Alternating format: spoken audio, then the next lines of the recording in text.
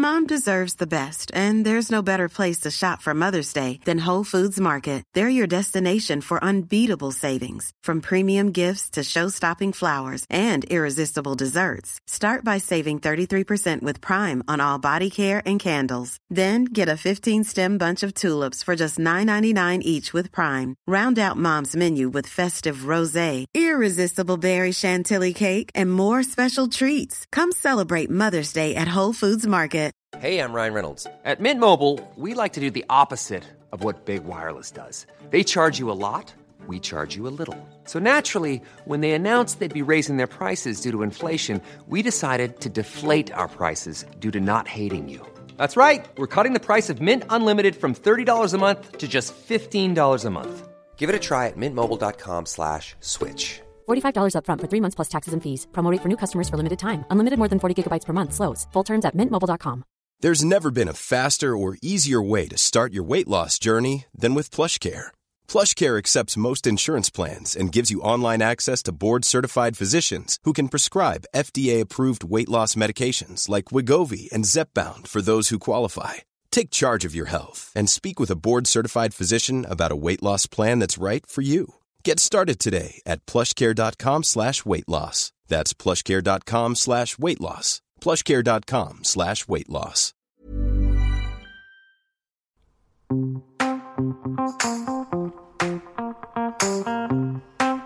Hello and welcome to the Cookbook Circle podcast. I'm Victoria. And I'm Hannah. And simply put, we review cookbooks. We take one book for each episode and both cook a couple of dishes, then discuss what we liked, more likely what we didn't like, and give it a rating out of 5. Like all the best recipes, it's pretty simple. And if you love what we do, we're now on Patreon. This means if you'd like to support us, your subscription will help cover the podcast costs from the books themselves, the ingredients of what we cook, and in return you'll get some fun stuff. To find out more, visit our website, thecookbookcircle.com, or you can find the link in our show notes. Thanks, friends. Now for the podcast.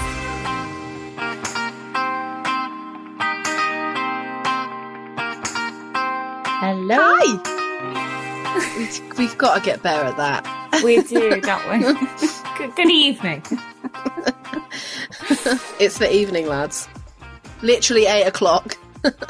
It's bang on 8 o'clock. Hello from Ireland. Hi, I'm not in Ireland. I was saying hello to you from the motherland. My accent is going to be about 3 times stronger during this podcast. People are like, who is this person on this podcast? Apologies, dear listeners. This podcast is late. We're late for a very important date. It's my fault. Got some fun stuff going on, hence being back here. But it's going to make a fun and interesting episode. It's not fun. It's not fun stuff that you've. That sounded too sincere. Like the stuff you've got going on is not fun. Just to, Hannah is not having a fun time. That's why we are late. Hannah is having a stressful time, and that's why it is late. But it does it's going to make for an interesting podcast. My sarcasm. I need like a little sarcasm siren. Yes, because I don't have the book. I didn't bring the book home. I brought my mic and I brought my headphones and everything. Brought the dog. He does not like ferries. We've learned that much. But yeah, don't have the book, so we're gonna have to change things up when it comes to when I talk about what I cooked. We'll cross that bridge when we come to it. It's fine. It's totally fine. The important thing is you've cooked something. That's true, and I'm here to talk about it. Exactly.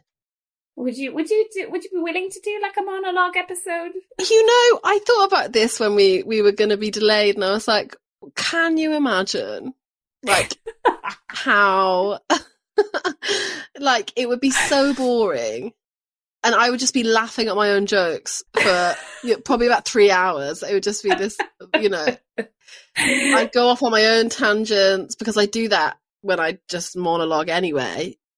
So it would be quite a ride. I would listen to that all day long. You'd have to try and cut it down. I feel like we send each other mini monologues all day anyway on voice notes. We are voice noters. Oh yeah, big voice note. Hannah sent me a voice note the other day, which started with, "Oh, sorry, I've just managed to get outside, so it's the first time I've been able to send you a voice note." Because we've been like literally texting. I was worried, you'd forgotten what I sounded like. It just rains so much in Galway, man, honestly. Anyway, what's been going on with you? What you been seeing, liking, doing, watching? Well, lots of things. I'm going on holiday again tomorrow. So I'll be back with my buffet content again for the next episode. But you know who I think has been absolutely killing it on Instagram recently, and I know that not us. Not us. No. Sorry, lads. Sorry, we try. I'll be better. Same. I'm going to do better this time. Anyway, I know that you think this person is also great on Instagram. Jake Cohen. Yes. No relation to Sandy, as far as I'm aware. That's an OC tip. That's an OC reference for any, fellow millennials. But he is a cookbook author and chef. I don't know what his background is at all. But he released a book last year called Jewish, as in slightly brilliant name. Jewish. Brilliant name. Oh, maybe I need one called Irish. Yes. Oh my God. No, be original, Hannah. Come up with your own. What would be your signature Irish? Is the ire too close to, yeah, bad vibes? What would be my Irish dish? Obviously, like a chicken fillet roll. The signature with potato salad. No, I don't think many people put potatoes. They do like tomato lettuce. Like I used to have to make them in when I worked in a supermarket deli, and you ask the same questions every time. They're like, someone will come up and they'll be like, "Can I have a chicken fillet roll?" And you go, "Brown or white bread?" The same. And then you go, "Ketchup or mayo?" And then it'll be like, "Spicy chicken or plain?" Then it's like, lettuce and tomato. Would you get spicy chicken or plain? I would get spicy chicken. Come on. Yeah. Got some personality. But anyway, yeah, that book coming to you 2023. Wow, you're working hard. Can't even get a podcast out, but I can work on a cookbook. I saw this is not anything to do with Jake Cohen, but just this whole conversation reminded me of a tweet that I saw on Helen Rosner, who is she writes for the New Yorker about food. I'm pretty sure the New Yorker. She's very, very good. She's on one of David Chang's Ugly Delicious, I think, when they possibly the umami one, when they eat Chinese food and around. This is irrelevant. Drink every time I say this is irrelevant in a podcast recently. But she retweeted this thing, or this tweet yesterday that just said, and I lost it. I was like, just looking at my lounge, I was like laughing so hard. And it just said, "I love New York. Where else in the world can you get a sandwich?" That's all it said. It's not even,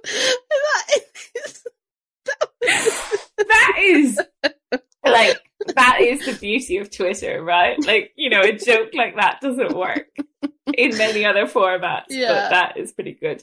R.I.P. Twitter. R.I.P. Twitter. Maybe we should have talked about that. No, we shouldn't. Ugh. Jake Cohen, he's brilliant. That book is great. And he recently kind of went, not viral maybe isn't the right word, but he's very popular for he has in that book, he has like an upside down apple and honey cake for peach. It's not peach. Is that not what I brought down? That's what I was going to say. You brought me the peach one, but I think in the book it's an apple cake because it's for Jewish New Year, which gotcha. Okay, yeah. Which is all apples and honey, right? And yes, he was doing it with all different fruits, and because it was summer, he's turning them all upside down. Bananas, he did a banana peaches. one, yeah. But generally, his Instagram, go follow him. Jake Cohen, yeah. he makes the recipe on like a reel and he puts the recipe in the comments, so it's all there. Yeah, Hannah made me his upside down peach cake for my birthday, and it was so good. I love peaches. It was so good because it was quite salty. Yes. That batter was quite salty, and I love that. And you could really kind of taste it, like this, not in a bad way, but like no. And I love that. Yeah, it's I think his recipes are pretty solid. He has a lot of like, he has this cornbread one, right? I think we're a bit obsessed with cornbread, but this jalapeno cheddar cornbread that looks amazing. Which I saw and I was like, oh my God, I need to send it to Hannah. And then I noticed that she liked it. So that's the story of our lives. We constantly see shit that the other person is like, oh, I see that he's done a pumpkin spice latte cake. Oh, Jake, we'll forgive you. I'll make it. What are these garlic cacio e pepe bagel bites? Oh my goodness. Shut the front door. God, the man. This is what made me want the book. He has an everything bagel galette. So a tomato galette. So it's exactly what you imagine. And then just, the pastry is sprinkled with everything bagel seasoning, which I love. How do you feel about everything bagel seasoning? I feel like you go out to say something controversial. No, I'm not. It's such a American thing, right? We don't get it that much here. So I want to re-experience that. I don't know if I've experienced enough of it. I've maybe had like one everything bagel in my life. You know why I think it is? I think because you don't really get like onion granules here. You know, like that's in a lot of American recipes, or onion powder. You get like garlic powder, but I feel like onion... Yeah, little granules. I'm doing like a little thing with my hand. Yeah, no. I'm open to the everything bagel. I'm also intrigued by this caramelized onion and corn dip that he has on his Instagram. Cool. He's on TikTok too, right? He must be. He must make all these videos for TikTok and then just put them on Instagram like everyone, for does. Boomers like us. Yeah. Well, you're all over TikTok. The TikTok. Yeah, but my algorithm just gives me, things that I wouldn't buy again as a first-time mom. It's like, oh my God. Oh, yeah. My baby is almost 1. Like, I don't need to know about your wipe warmer. Oh, a wipe warmer? Yeah, the very American thing. Hannah just did a sigh. Yeah, I feel like you didn't hear that, but her face is very funny. Anyway, Jake Cohen, I'm a big fan. I made these just, from that book actually. He's got these like chewy chocolate and cardamom cookies. Yes, and they're so chocolatey. There's an insane amount of chocolate in there, and cardamom, amazing. And I took them for something somewhere, I don't remember what, and they went down a real treat. They sound great because the cardamom would cut through the chocolate, right, to make it not too sweet. Yeah. Can I just, off topic, give another shout out to Ed Kimber, who's I thought you were going to say Ottolenghi, but yeah, you can. Who doesn't get enough credit? Yotam Ottolenghi. Like a little known chef. Don't know if you've ever heard of him. Bloody Ed Kimber is so good. I made that carrot cake again for my family and the neighbours because my little squirt of a dog kept running into their garden and barking at the birds in their trees. And so I was like, oh God, I better just bake them something and send like my niece over next door with it. And I made that carrot cake. And it's just so good. The brown butter in the icing, in the cream cheese icing, and there's like cardamom in the batter and it's oil. It's just bloody great. My sister Earth is does not really have much of a sweet tooth, and even she was just like throwing it into her body. We should try and find that recipe online, and we will. It is online. Put it up on our stories. Is it? Great. Yes, yeah, we'll but save it. I remove all the chocolate, so he does. There's chocolate in there. I take it out. I don't. It's not that I don't think that it won't work. I trust him implicitly, but I just can't be arsed. So yeah. Have you ever made it with chocolate? No. Chocolate really drives the cost up of a recipe. So yeah, it does. Because also, especially when you're making it for someone else, you feel like you have to buy the best chocolate that you can. Yeah. Lidl or Aldi are great for chocolate, though. I really rate them. Yeah, but then still in a cost of living crisis. Man, yeah. Anyway, wow. It's 12 minutes, Vic. 13 almost. We haven't even started to talk about Yo, tomato.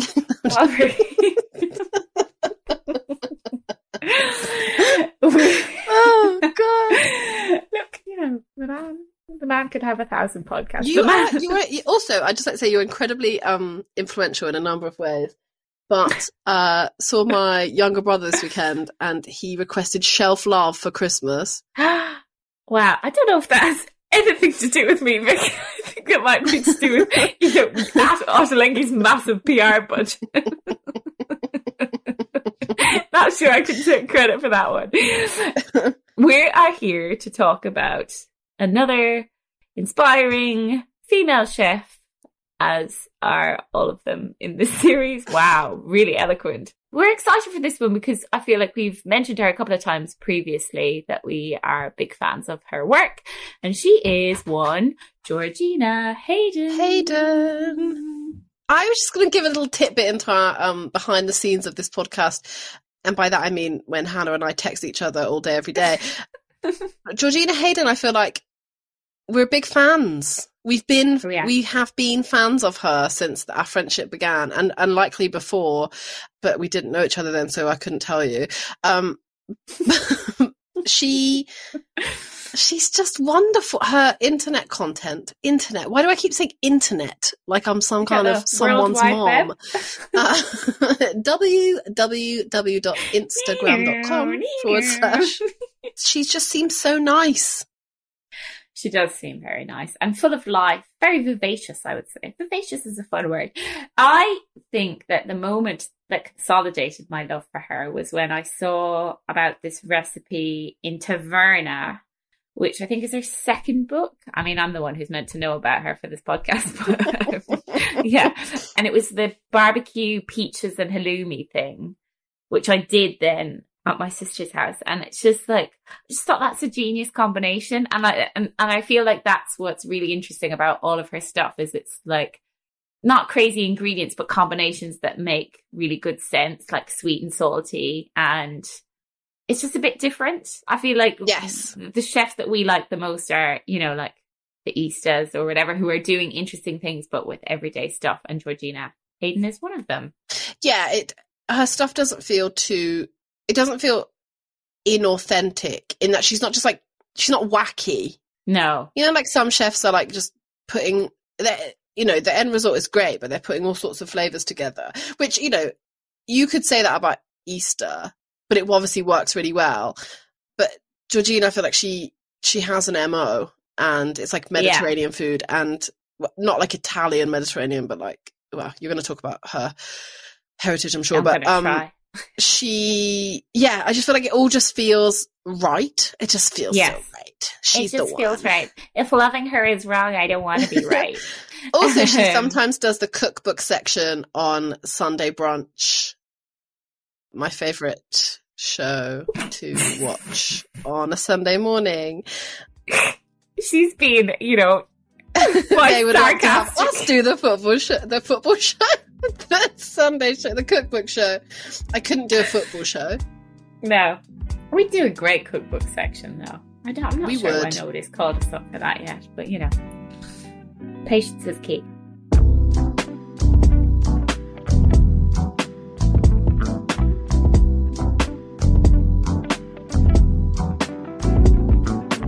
Anyway, shall I tell you a little bit about Georgina Hayden?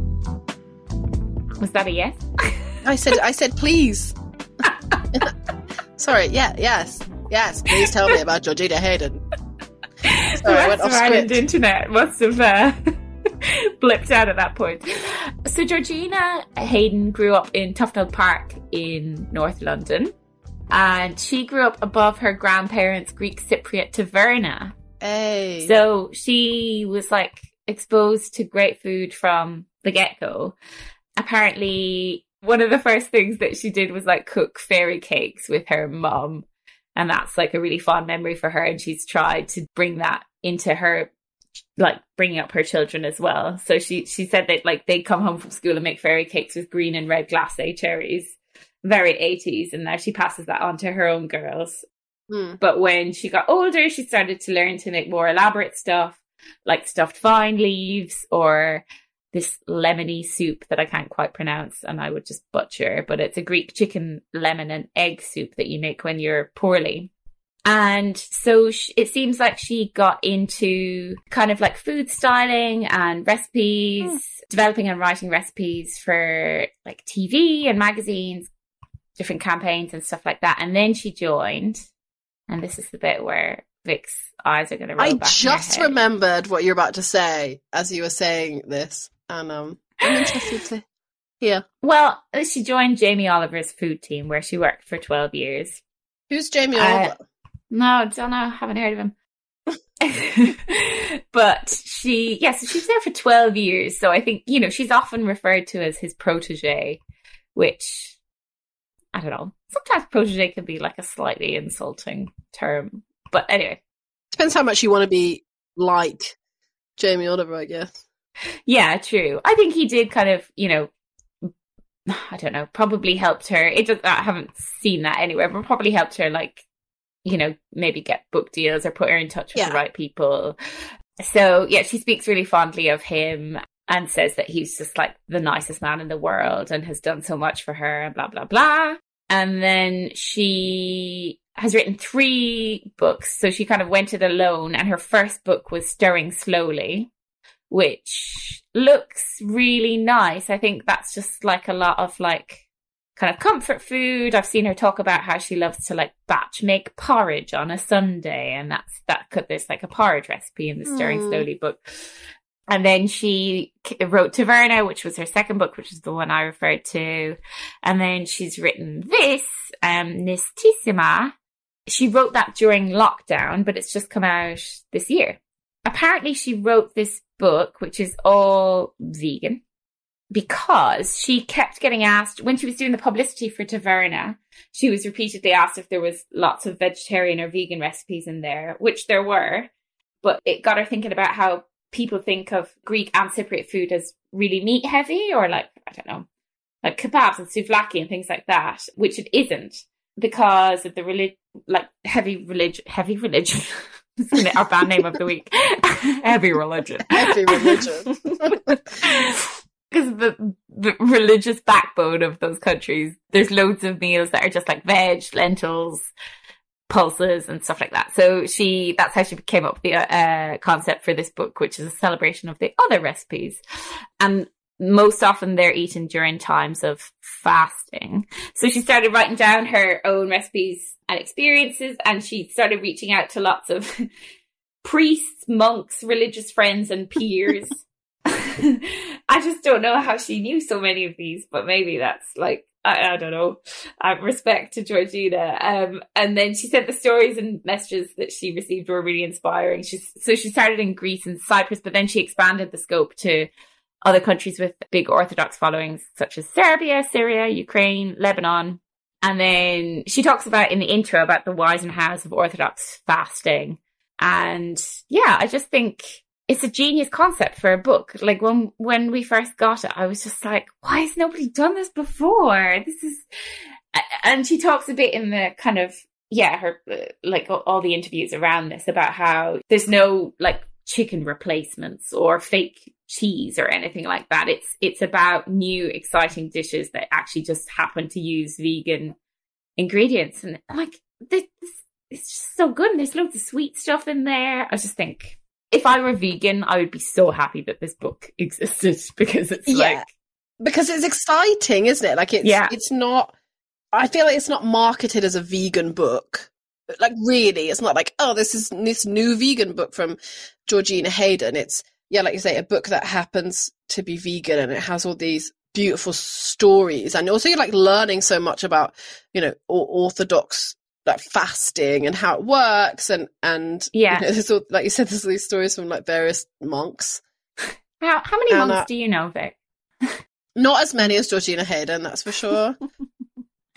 Anyway, and I just think that I think if you imagined a book about religious fasting, you'd have an idea in your head of what kind of food there would be. And if you had a book about vegan, I don't know, vegan food in the Mediterranean and other places, that have Orthodox religion, you'd also have another idea. But it's nothing like either of those ideas that you're thinking of. It is, like you say, it's so exciting. And, you know, like in Alice Zavlaski's book, yeah, it was vegetable based, but she would be like, add a chicken in here, or you could add chicken stock or schmaltz or whatever. Yeah, there's none of that here. No. I don't think, kind of didn't realise it was vegan before we got it, did we? And then we were like leafing through being like, oh. But apparently she said as well, it was not difficult to find these recipes, and that the book could have easily been twice the size, which makes you just think, like, what is vegan? Like, not what is veganism, but like, why is it such a like moment now, and why haven't we kind of turned to this like really authentic stuff that people have been doing really well for centuries before, instead of just like trying to do like a fake, like, I don't know, cauliflower cheese or something. Yeah, made out of like so much good stuff. Just chemicals. It's also not like a health food book, right? She says that in the intro, like, this isn't about a diet, like, you know, you're not going to, you know, I'm not here to help you lose weight or whatever, you know, and a lot of these recipes are like very rich, and she obviously uses a lot of olive oil. And yes, her one like controversial thing is like honey, right? She says, look, we use a lot of honey. Yeah. If you don't think it's vegan, use like a date syrup or something instead. Agave or something. Yeah. It's going to be all on you to come up with the little, you know, excerpts from the book, by the way. I'll just listen really nicely while you talk about them. Yeah, I just I love the intro, like where she, like you say, she talks about how the fasting works and Mount Athos. She talks about what times of the year that people in the Orthodox religion fast. And there's a lot. I thought, if you'd asked me, I knew Lent, and like, you know, I know there's a different Easter tradition in the Orthodox Church and all that kind of stuff. I knew that was a fasting time, but all these other days, and like how some days you can eat meat, it's fascinating. You know, again, you don't need to know this, but I sat and read that whole beginning bit in the bath one night.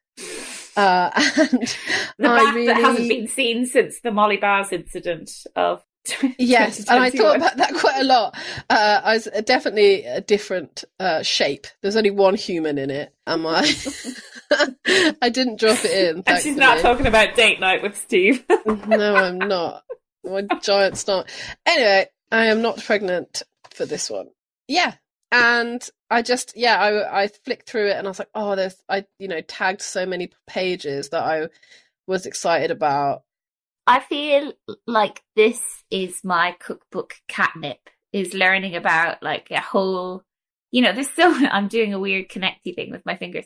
There's like learning about a whole kind of culture or something that you didn't know about, and the great food. Like that's just the best thing. Like, and because how many fucking Italian cookbooks are there? Like, we don't need any more. Yes. But like stuff like this is just so interesting and actually really useful as we all try to, like, Advent. I thought that was another one where like it's just fascinating, interesting, traditional things. Yeah, we need to do more. Like, because didn't I email you a list of the most exciting cookbooks of the year or something from that Nick Miller email list? Nick Miller and the Topographic Kitchen, which is a great email newsletter to sign up to. And so many of hers were like great, like cookbooks from like different African countries and like South America and stuff like that. And I think they would be really interesting to do. There was like a whole pierogi cookbook, wasn't there? There was it Tala or Taka? It was like an Eastern Europe. Yeah. Eastern Europe. I'm here for it now. So yeah, maybe that's next season. Niche. Yeah. Regional, you know, or event cookbooks. Yes. Just to coincide with the launch of Irish. Yeah, Irish. Chicken fillet baguette. Encyclopedia. What else would be in there? Like the breakfast roll. The breakfast roll. Would it be a whole sandwich book? No, there would be just like a section for the the petrol station deli, which is the cornerstone of Irish cuisine. Very similar to Tim Anderson's new book, Bowls and Bento, which was supposed to be called, he said that he wanted to call it Your At Home Combini, which is like the Japanese corner shop. So it's the same. Yeah, it's exactly the same. Anyway, shall we talk about what we cooked? Yes. Looking at you. Looking at me. So just remember, Hannah does not have the book. So when we get to her recipes, I'm talking you through them. No, what we're going to do is I'm going to say what I cooked, and then I'm going to try to remember the ingredients and the method, and Vic is going to give me points for each step that I get right. It's like a game show. It's great. Yeah. I play this with Stephen when the football is on. I get up a list of the team. He's a Man United supporter, and I tell him he has to guess the team. I'm not going to tell him.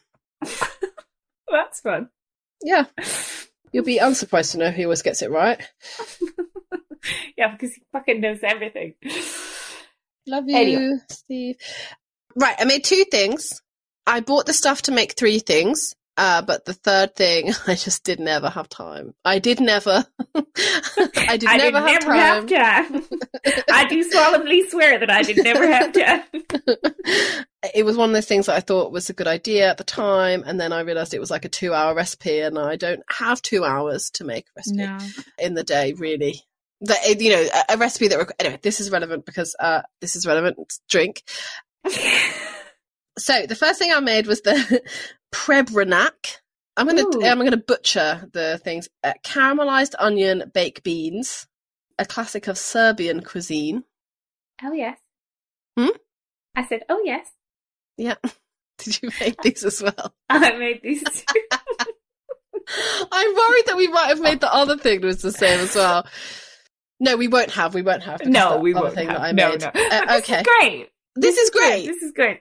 This is a really interesting recipe. And, as we know, I love beans. That's all I talked about on the most recent Patreon episode. Yeah, we both love beans. Well, you love beans and I love caramelized onions. And I love a caramelized onion recipe because I like to tear down how long people say you should cook your caramelized onions for until they are caramelized. Does she get it right? Georgina gets it right? She says 30 minutes.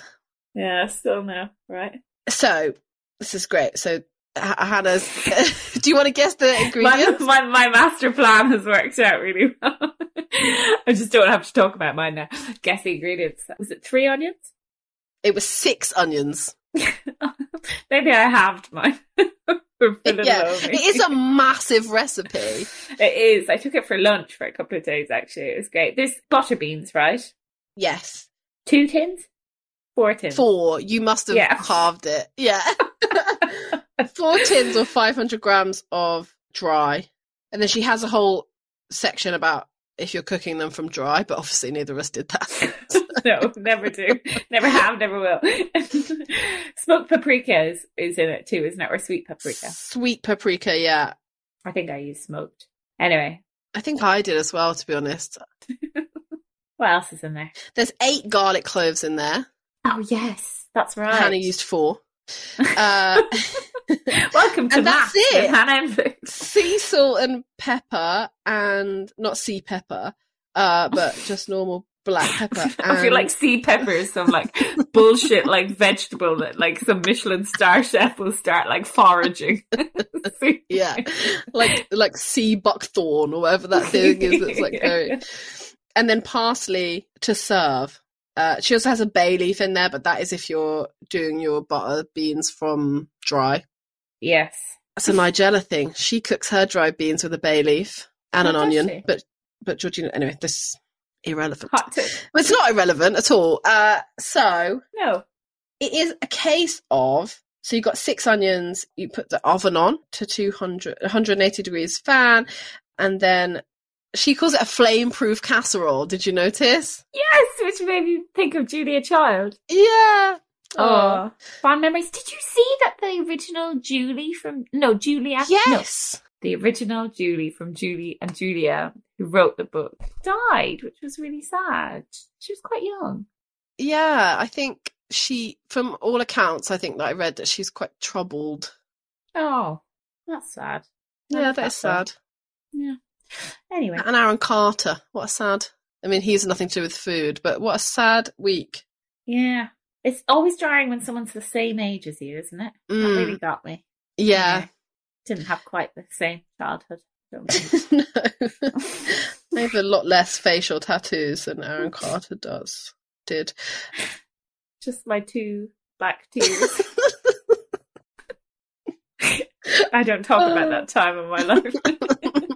That's why we don't put our faces on the internet. Because Hannah spent some time in a, tough Galway prison. For crimes against chicken fillet rolls.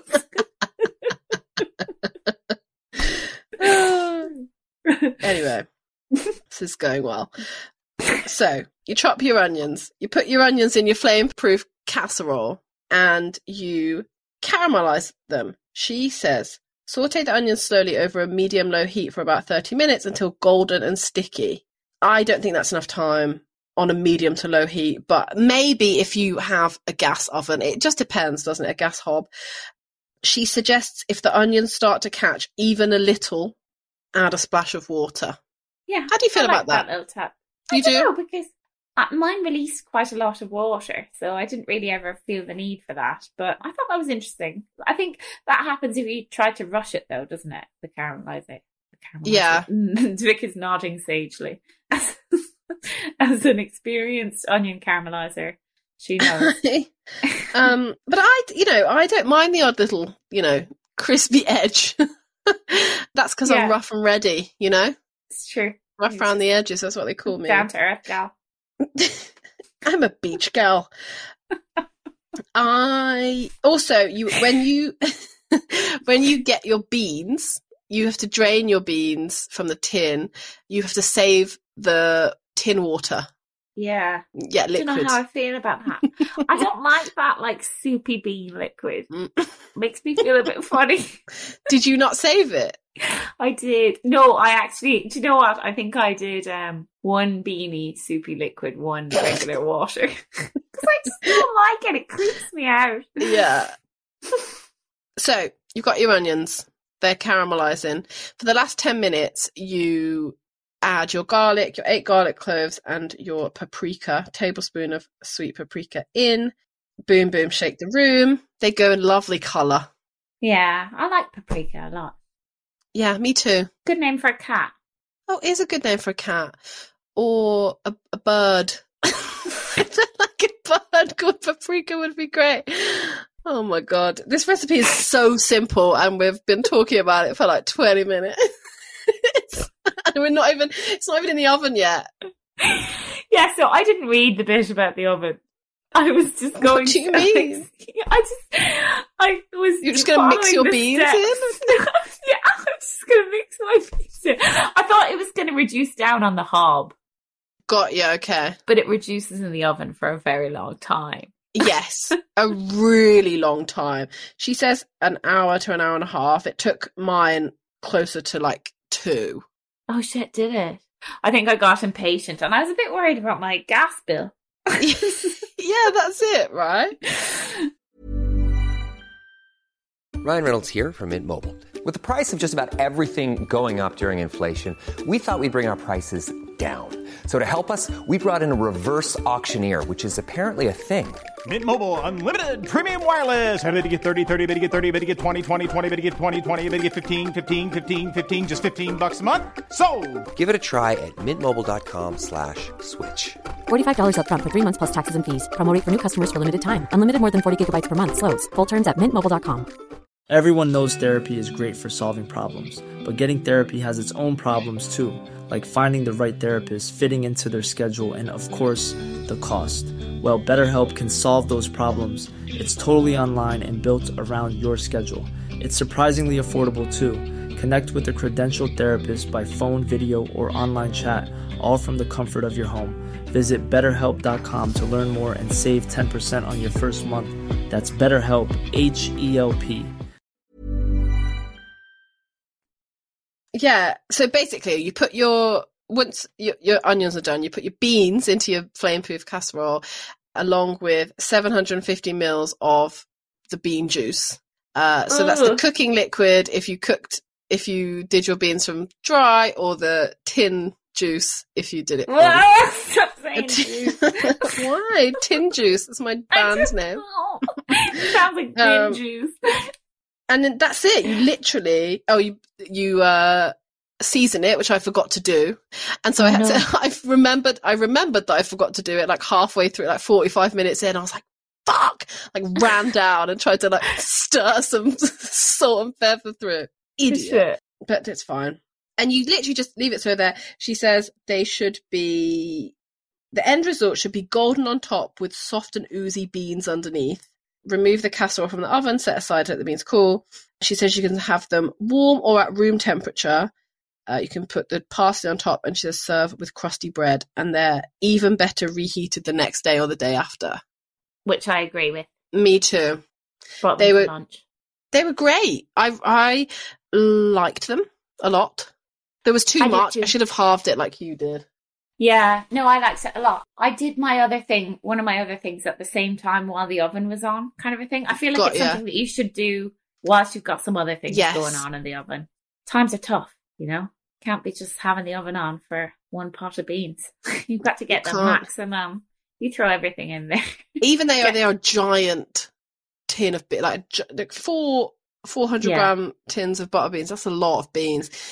I thought that maybe it would be nice. They were delicious on their own. I thought it would be nice if you, obviously it's not vegan, but if you like sprinkled some like feta over, or like maybe even like a fried egg on top. Oh, yeah, yeah. I don't think she's allowed to make those suggestions. So we'll do it for you. I thought the same about maybe some like pancetta in with the onions to mix through, or I guess on that same note, like a bacon on top or something. Yes. But I like them a lot. I think I would make them again, especially since they're quite cheap to make, but quite really full of flavour. I like them a lot.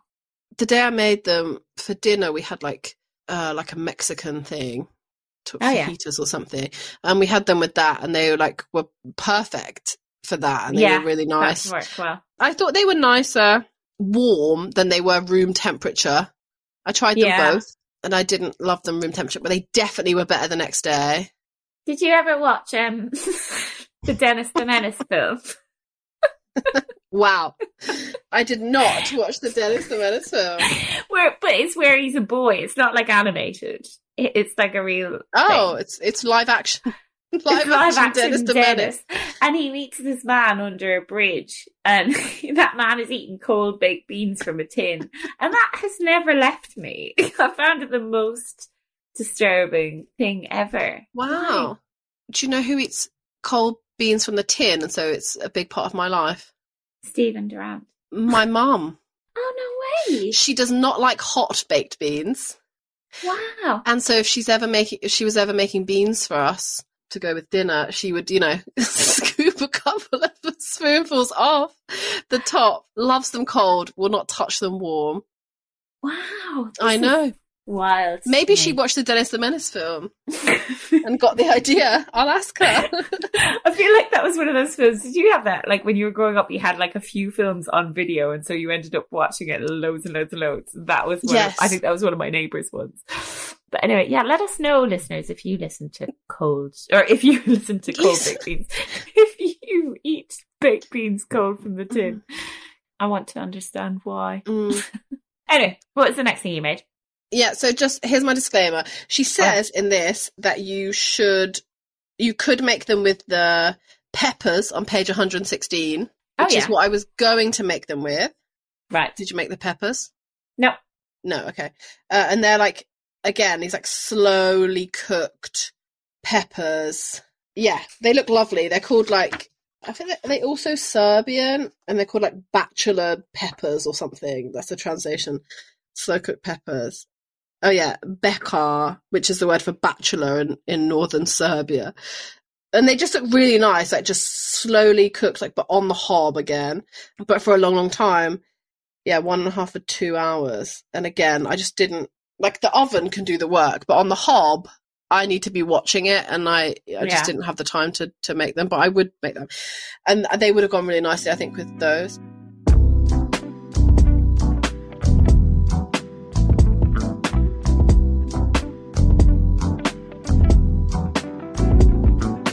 Anyway, yes. The second thing I made was the, wish me luck here, the Kolokithopita, the pumpkin and raisin pie with harissa.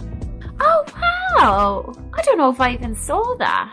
Yeah, it's this one. It's like a phyllo pie. Yes. Oh my God, how was that? It was great. I mean, there's dill in it, but that's why I Dill knew that breaker. you wouldn't have made it. But yeah, it was really good. You know, I love pumpkin. You know, better than your pumpkin pie, I think of. And you know, the reason I made it actually is because she put it on her Instagram just in the time that she was cooking it on her Instagram at some point during the time that we were making this. And I was like, that looks really good. And I would have passed this by because it looks difficult. You know me. I like to phone it in. Not true. But it... Rude. Not true. Oh, I thought you said true. I just said true. I was like, fucking hell. Wow. At home Hannah doesn't hold back. You roast 800 grams of pumpkin or butternut squash. I use butternut squash. You peel it, obviously, chop it into 2 centimeter pieces, and you put that in the oven for half an hour with oil, salt, pepper, cinnamon, and harissa paste and sugar. Oh, so it's kind of sweet and and you spicy. so you put it on quite high. It's at like 220 for half an hour. So with this one, she wants it to catch because you've got like the sugar one, so it like catches at the edges, but it's like cooked and soft. It's really nice. That, and you leave it to cool, and then you pop it in a bowl and add bulgur wheat, 40 grams, so not that much at all. 50 grams of sultanas or raisins, spring onions, and dill. Chopped spring onions and chopped dill. Right. Mix everything together. Like, don't mash it smooth, but kind of just mash it as it goes because it's so it still has a bit of texture. Yeah. And then you get, when you're ready to bake, you got phyllo pastry, which she goes for dairy free, but most that you can get here is anyway. Yeah. It's like puff pastry. And you lay a sheet of phyllo pastry out, and then you put some olive oil on it, and then lay another one out on top of that, a little bit more oil, and then you put a third of the mixture in like a long line. She says about 4 centimeters from the bottom, the pumpkin mixture, and then you roll it up like a cigar. Oh, fun. Oil it, and then you twist it into like a twist, like a tight coil, and that's the middle of your pie. Right. And then you do that twice more, and then so it makes like a twirly pie. Oh, fun. Yeah. And then you oil on the top, in the oven, a little bit of salt as well, in the oven until crisp and deep golden brown. And whilst it's in the oven, you make like a garlic oil for the top. Ooh, yes. Garlic oil with harissa. So you crush, I think it's just one garlic clove, some oil. So heat the oil up, then throw the kind of garlic clove in there, you know, not so it burns. But she says to leave the skin on the garlic clove. Pop it in there, and then take it off the heat and add your like tablespoon of harissa. So that kind of just like bubbles away. And then once it's on, you discard the garlic, and then drizzle it over your pie with the last bit of dill. And it's like a swirly pie. And I made this we had like a little mini Halloween party at Stephen's family's house with Stephen's family for like some of the little ones. And I'd started making it. I was like, I'm going to take it and make it there. And it went down a storm. Really? Yeah. So, you wouldn't believe it was vegan. Yeah, I'll bet. And it's a nice balance of like not too sweet. I guess when you hear like pumpkin and raisin, you think, and maybe cinnamon, you think it's going to be quite sweet. Yeah, not at all. Like it's definitely got that sweetness to it. Yeah. But it's not overpowering. It doesn't, because I don't love raisins in things, like in savory foods. I feel like a lot of Moroccan food I will like stay away from because it's just it's not for me.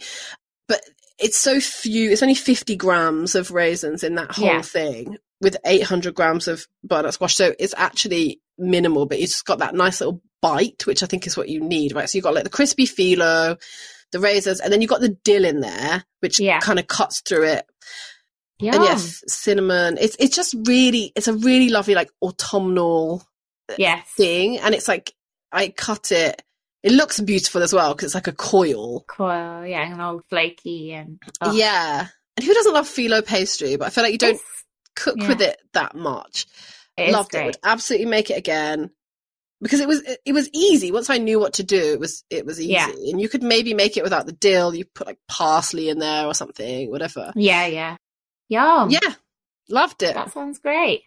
I'd like to make that now. I baked it in my cast iron pan, mostly for aesthetics, but also I feel like it helped the bottom crisp up. She says to cook it in bake it in a spring form cake tin. Ah, that is handy. Yeah. So you don't have any sticking issues. Exactly. Was it easy to get phyllo? Yeah, I found it in Big Sainsbury's fairly easily in the like refrigerated section. Nice. Amazing. That sounds great. Yeah. What did you make? Oh, I just put the book to one side and I was like, I need the book. You're my PA for this episode. I made... Just this one? The what? Just this one? Shut up and get my lunch. I made these little caramelized onion butter beans. I don't know if you heard about them. No, I don't really have anything to add on them. I thought they were great as well, and just like a really nice, comforting, wintry kind of dish and a good little lunch thing as well. I feel like I talk about batch making a lot of things and bringing it for my lunch, but I do, people do that, so it's important. You've spent quite a lot of time in the office over the last few weeks, haven't you? Before you were in Ireland, so you needed lunch. I do need a lunch. The canteen is not going to cut it. The second thing I made were these olive rolls. Olive rolls, okay. Olive parsley and something rolls. They're right before the za'atar, or after the za'atar rolls. Olive, mint and coriander buns. Olive, mint and coriander buns. That's the one. Get this woman a raise. The index there. On page 42 for any listeners reading along with us. So we I didn't see these. Yes. So at the end of the last episode, I think you mentioned the za'atar rolls or buns that had a kind of moment on Instagram, and I was very tempted to make them, but it was a Sunday morning and bloody supermarket didn't open till how fitting for this book. Yeah, exactly. I don't know if supermarkets in Crystal Palace aren't opening till midday because they're, worshipping anyone, or if they're just like being out the night before. And I couldn't I had a bit of za'atar, but not enough. So I was like, I'll just make these olive ones. And as you saw when you came to visit, there's a couple of like Greek delis there. So I was able to get these really beautiful black olives in a jar. She says to use pitted ones, but these had stones, but it wasn't that many that I could just like pit them myself. Yeah, I was just really excited by these. I love any bread with olives. Olives are kind of a bit of an addiction of mine, and I always get them on pizza. But so this recipe, I think the ingredients were... Yeah, I was going to say, let's say ingredient bingo. Strong flour? Or in a regular flour? No, so 175 grams of pitted black olives, 500 grams bread flour. Yeah. Yeast, a sachet, right? Mm-hmm. Mint, coriander. She says like a bunch or something, or half a bunch, which is kind of like vague. Don't know what that means. So just eyeballed it. Like, do you mean a bunch from like Co-op that's like tiny, or like a bunch from the when you go to the Asian supermarket and it's like a fucking true flower bouquet. Salt? Can't remember what else goes in there. Yeah, 3/4 of a teaspoon of salt and 100 mils of olive oil. Yeah, and some sugar.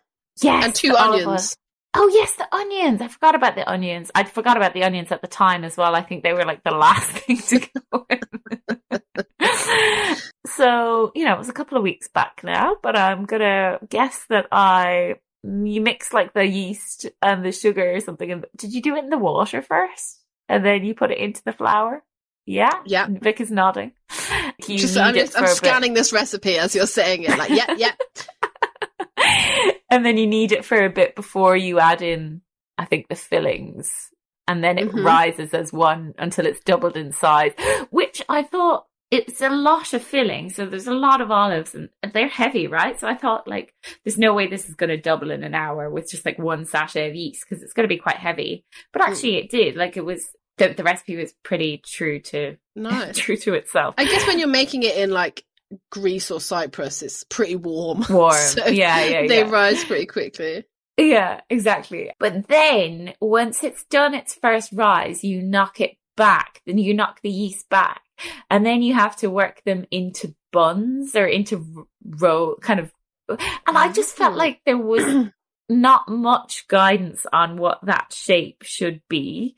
So I kind of like, you know, divided them into however many, was it like, I think it's 12 it makes or something. Yeah. And I was just kind of like trying to shape them into like a, you know, a spherical kind of bun shape on the like countertop. A bread roll. Yeah, but she didn't really say, so I would have liked a little bit more guidance on that, Georgina, and maybe, you know, you can let us know what your idea would have been. It was they were quite hard to shape because they had so much. It was like, you know, well over half of it was like the fillings. Wow. So kind of plop that, and it's quite a wet dough. But anyway, they were fine, and I kind of shaped them. They were a little bit messy, and then I put them on like 2 different baking trays, and then they rise again. I think they like, you have to leave them for like another hour to double in size, and that's it. They were quite like misshapen by the time that they were going in the oven. But I think I put them in around the same time as my beans were baking, so it was quite handy that you could have like the 2 of them in at once. And I think they baked for about 20 minutes, is it? Yeah, 20 to 25, she says. Yeah. And they smelled so good. Put your oven on, she says, full whack. And then when the buns go in, turn it down to 200. Yes. And I put them in and I put the beans in a bit later. But yeah, they smelled so delicious. There was just like I said, this isn't just a bread roll dotted with a couple of flavorings. Like these are full on like chunky, like got lots going on. And when they come out of the oven and when you eat them, like the dough, I think it's quite a high hydration. It was really soft, like really, really soft, bready. Oh my God. And because there's olive oil in there, you get like a hint of that as well. They were so delicious. My lovely neighbour, Sim, had looked after my dog a couple of nights previously, and she's vegan. And whenever I've been like giving stuff out around my building because I've cooked too much from the podcast, she's always like, is it vegan? Is it vegan? So this time I was like, I'm just going to message her privately and be like, any chance you're home? And like she came and picked up this like bag of like 10 warm olive rolls. She was so excited. But they were delicious. They were so good. They sound so good. Yeah, I like them a lot. There's not a picture for these, by the way, which is why I didn't notice them. But and that's why I didn't really know how to shape them. It was just like really hard. But, you know, whatever. It didn't really matter how they were shaped. They were just bloody delicious. So... Love this. Yeah. I love this. I want to make them.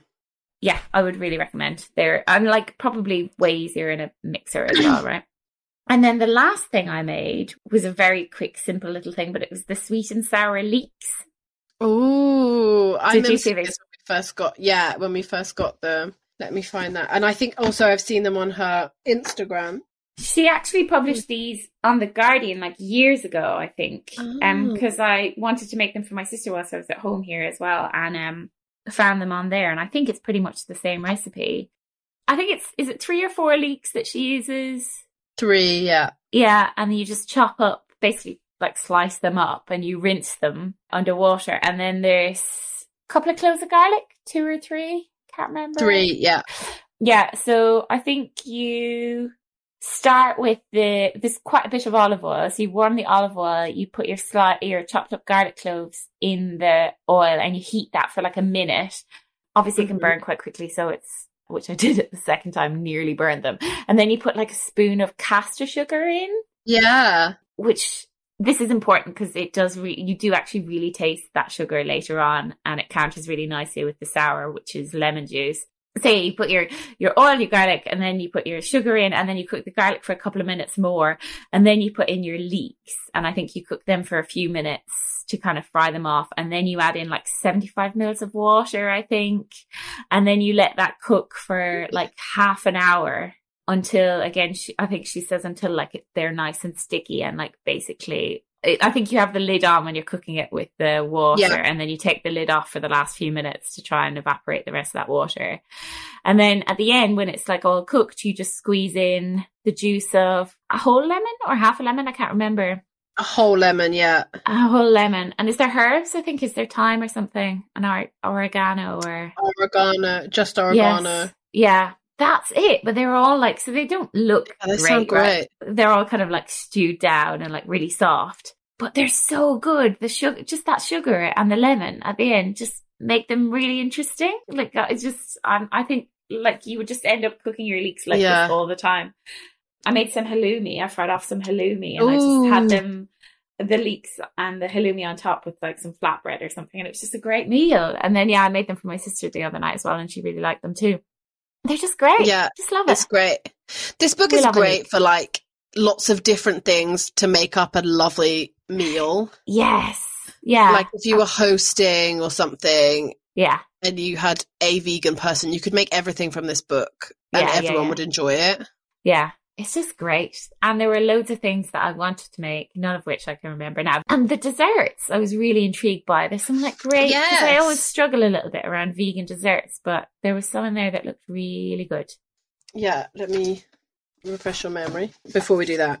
While I'm finding them, it was all of the pies. Like there's like a greens pie, there's the mushroom, potato and cumin breccias, which looked amazing. Like pies. And then the spiced onion oil. Did you see that? No. It was just like an oil. It just looks so good. Also, there's a whole drinks section, which I love, and preserves and drinks. That's great. Christmas barley pudding is on the pudding. Oh, what are they? They look great. Are these shiamishis? Fried orange blossom custard pies. Yes, I have seen them on Instagram. I think they look so good. They look amazing. Roasted cherry and tarragon hand pies. Oh, yes, I saw them. They look really, really good. Ooh. Great for summer. Yeah, a lot of pistachios in the sweets and rose. She likes a bit of rose, doesn't she? It's not my favourite flavour. No, but it's a very, I guess, very kind of Middle Eastern, Mediterranean thing. Or halva. How do you feel about halva? I love halva because it says it's tahini, isn't it? Yeah. I basically always have some in my cupboard and it's like my little like sweet hit. It's so sweet though. It would like your teeth would fall out. Yeah, no, I'm upset. I love halva. I saw that someone made halva buckeyes. You know those buckeye little candies that they make in America, which they look like, I think they usually make them with maybe peanut butter and it's like a ball and then it's like half dipped in chocolate. Yes, yeah. But someone did it with halva. I saw that on Instagram and I was like, that's smart. Basically peanut butter and tahini and halva are like interchangeable. Yeah, she's got tahini, almond and honey cookies, which sounds right up your street. Yes, 100%. I was quite tempted to make them actually. Yeah, you can just guess all the things that I wanted to make. Yeah. The lost and found cake of Sant Fanarios. Wow. Oh, okay, so it's like I read about this, like a cake that if you need to find something, you make it. Like, I just love all these little, like, stories and mythologies, and, like, she went out there, right, to Mount Athos and or various other places to speak to the monks and talk about that. And she, like, interweaves these lovely stories, and it's just so nice. Yeah, it is. It's lovely. It's just really special. Quite like it. It just also won, like, best new cookbook, right, at the Observer Food Month Awards, which just what an achievement for a book about religion kind of and fasting, and it's vegan and and that's like voted by the public. Like, that is incredible. It's amazing. Like, it absolutely deserved, but I'm just glad that she's getting the recognition for it because she looked so thrilled with that as well. Like, she kept posting on Instagram about it and she just looked gassed, as the kids say. I've really learned that this is a new phrase that I'm not. She looks gassed. Yeah, gassed. I was so gassed. The thing that I would like to make most of hers, and this isn't in this book, but it is something that's like fascinated me for ages, because in addition to Georgina Hayden, who is obviously a very close friend of mine, I have a Greek Cypriot friend, very good friend, and she also loves Georgina Hayden. You know, they get each other. So shout out to Ritza.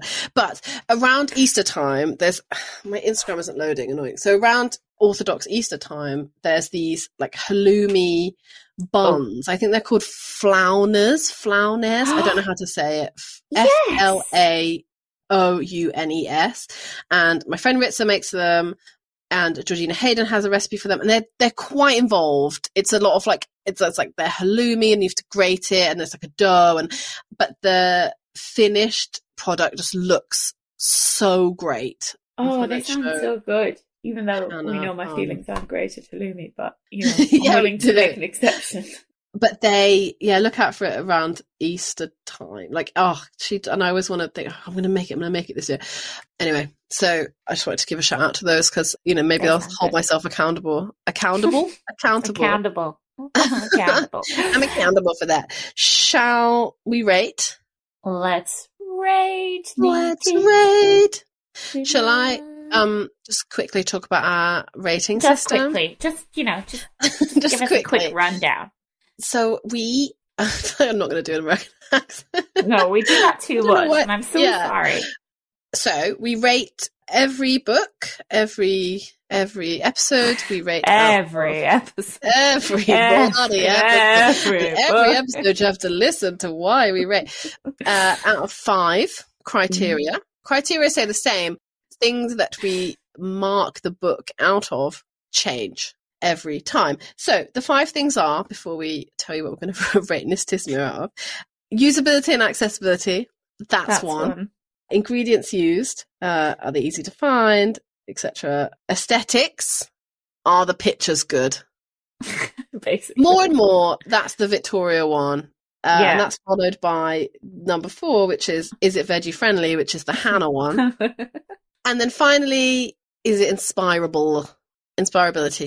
So inspired. # blessed. # inspired. You are my inspiration. I am obsessed. I really think obsessed has to be one of the most overused words of 2022. I'm literally obsessed with you. Apart from me. I'm obsessed with that. It's always something you're not that obsessed with either. Yeah. Like, it's something really random, like clouds or something. I am obsessed. Yeah. Or like a shitty TV show. Like, oh my God, I'm obsessed with those boots. I feel like that's what people say. Yeah. We could not read this book and not rate out of monks because they are everywhere. There's a little hidden monk on every page. Yeah. A little name some famous monks. Friar Tuck's the only one, really, isn't he? Monkfish. Mung bean. There's a really famous Irish criminal called the Monk as well. Bob Monkhouse. That's someone, right? Is it someone? He's a comedian. Yeah, he's a comedian. None of them actual monks, but you know. Look, I get all my monk information from Nistisima. So I know about the Mount Athos monks and no others. You need to go on Monkpedia. Monkpedia. Wow, I'm so sorry. Anyway, shall I rate? And shut up. Hannah, shut up and rate. Shut up and rate. Usability and accessibility, I'm giving it 1. Ingredients used. Just made a little sound. Victoria has been replaced by her like less than 1-year-old child who's going to and everything. You love to see it. Usability and accessibility, that's 1 point from me.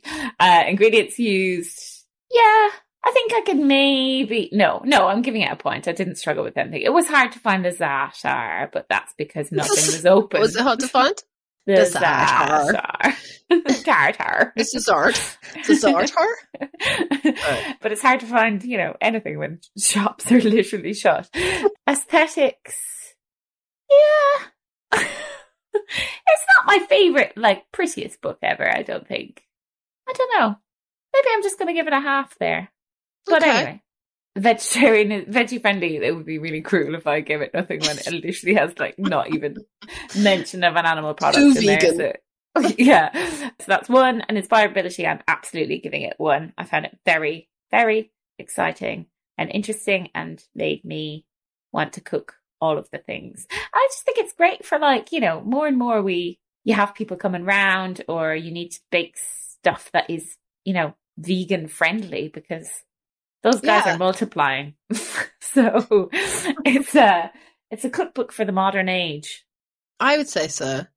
And also, sometimes you just don't know whether people are vegan or not when you go to a thing and you know. Shouldn't we make them wear a bell? I've made that joke before. I'm pretty sure I've made that joke before. Old material only. Cool. Sorry. No, it's only... That's nothing against the vegans. I love them. Oh, excuse me. Vic's allergic, on the other hand. I'm allergic to Hannah's shit jokes. You wench. Anyway, come on, tell us about your rating there. Sneezing. Come on, tell us. Usability and accessibility. My accessibility. We're scrapping US accents. We're going for Kiwi. Accessibility. Maybe you and your siblings could write a cookbook and call it Accessibility. Come on, Hannah has 3 sisters. That's funny. That's bad. That's a bad joke. Anyway, okay. Aren't you? Yeah, we actually are. We're all half Scottish, yeah. Wow. So it gets 1 monk for accessibility and usability. Ingredients used. I'm taking half a point off for ingredients, because there was a couple of things. The spiced onion oil, which was the thing I really wanted to make. It had like baharat, that like, which was like a za'atar style like mix of spices, and I could not find it in the 2 supermarkets I have near my house. I was annoyed, and I really would have liked to have made that. So then there was a couple of other things, and I was like, oh, I'm sad that, and especially I think with some of the sweet stuff, like stuff with roses, you know, that's hard to find. That's fair, yeah. So that's coming off. I'm giving it 1 for aesthetics, because I liked it. I thought it was really, all the things I cooked, the 2 things I cooked, you know, they look like the pictures. So I'm happy about that. And veggie friendly, obviously, that gets 1 monk. And then inspirability, another monk. Because I will go back to it for sure. So 4.5 monks. Which half of the monk are you disposing of? Bottom half, top half, or is just, you know? I imagine the bottom half, because then they couldn't cook for me if I disposed of the top half. Can't really see the bottom half anyway. They're little brown tunics. What? What am I talking about? There could be 2 monks in there, like in BoJack Horseman, inside a tunic, like 2 child monks inside a tunic. I bet monks don't even wear those brown tunics anymore. There's probably a modern monk outfit that we're not aware of. You know, they wear like monk outfits, Steve Jobs style, like black bowler and Yeezys, some New Balance. I could see them in New Balance. They gotta have comfy feet. I'm sure they stand a lot. Oh God, are we being disrespectful? Wow. I don't know. I feel like they're not going to listen to this. The monks of the world. Monks of the world, spice up your life. Every monk and every girl, spice up your life. Ooh, Bahara. Slow to the left if you know the praise for. Side to the right, you're wearing your tunic. Oh my God. Oh God, sorry. We'll go now. We will leave. We should say about our next episode, which won't be delayed, we think. We hope not. As we get taken out by the Monk Mafia for this episode. Monk Mafia is absolutely my band name of the week. Swedish House Mafia, but like after they've, I don't know, been to rehab or something. The next chef that we will be discussing is one that I feel like came up a lot from listeners as well, is Ms. Anna Jones. Queen of the vegan stuff, I would say. Vegan veggie stuff too. We're going to do 2 books again for this one, aren't we? 2 for 1. Yes, because I feel like you can't do just one of her books. She's an icon. She's an icon. I'm literally obsessed with her.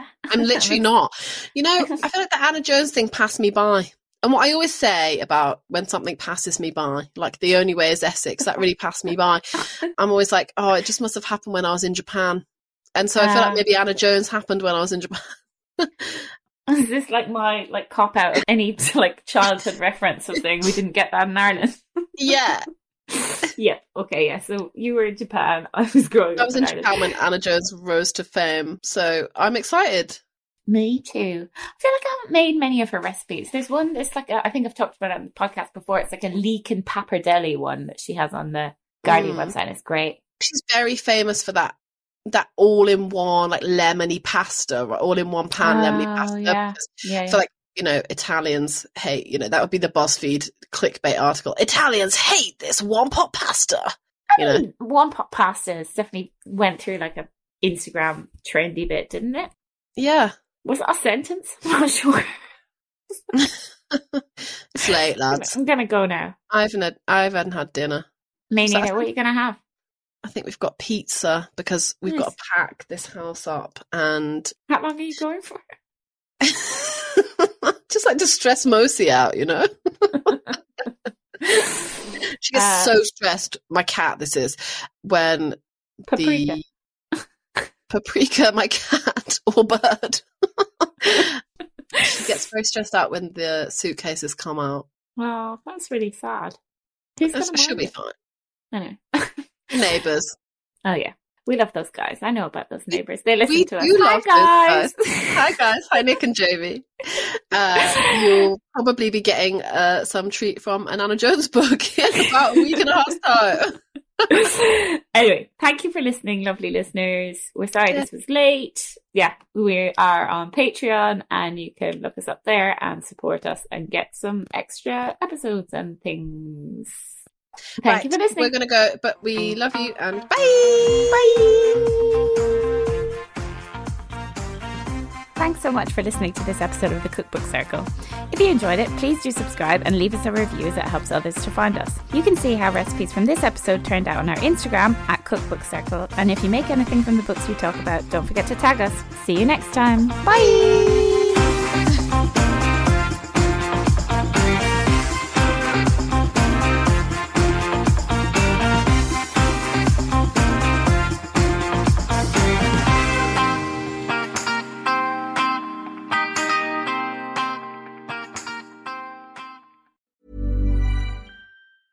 Even when we're on a budget, we still deserve nice things. Quince is a place to scoop up stunning high-end goods for 50 to 80% less than similar brands. They have buttery soft cashmere sweaters starting at $50, luxurious Italian leather bags, and so much more. Plus, Quince only works with factories that use safe, ethical, and responsible manufacturing. Get the high-end goods you'll love without the high price tag with Quince. Go to quince.com/style for free shipping and 365-day returns. Mom deserves the best, and there's no better place to shop for Mother's Day than Whole Foods Market. They're your destination for unbeatable savings, from premium gifts to show-stopping flowers and irresistible desserts. Start by saving 33% with Prime on all body care and candles. Then get a 15-stem bunch of tulips for just $9.99 each with Prime. Round out Mom's menu with festive rosé, irresistible berry chantilly cake, and more special treats. Come celebrate Mother's Day at Whole Foods Market.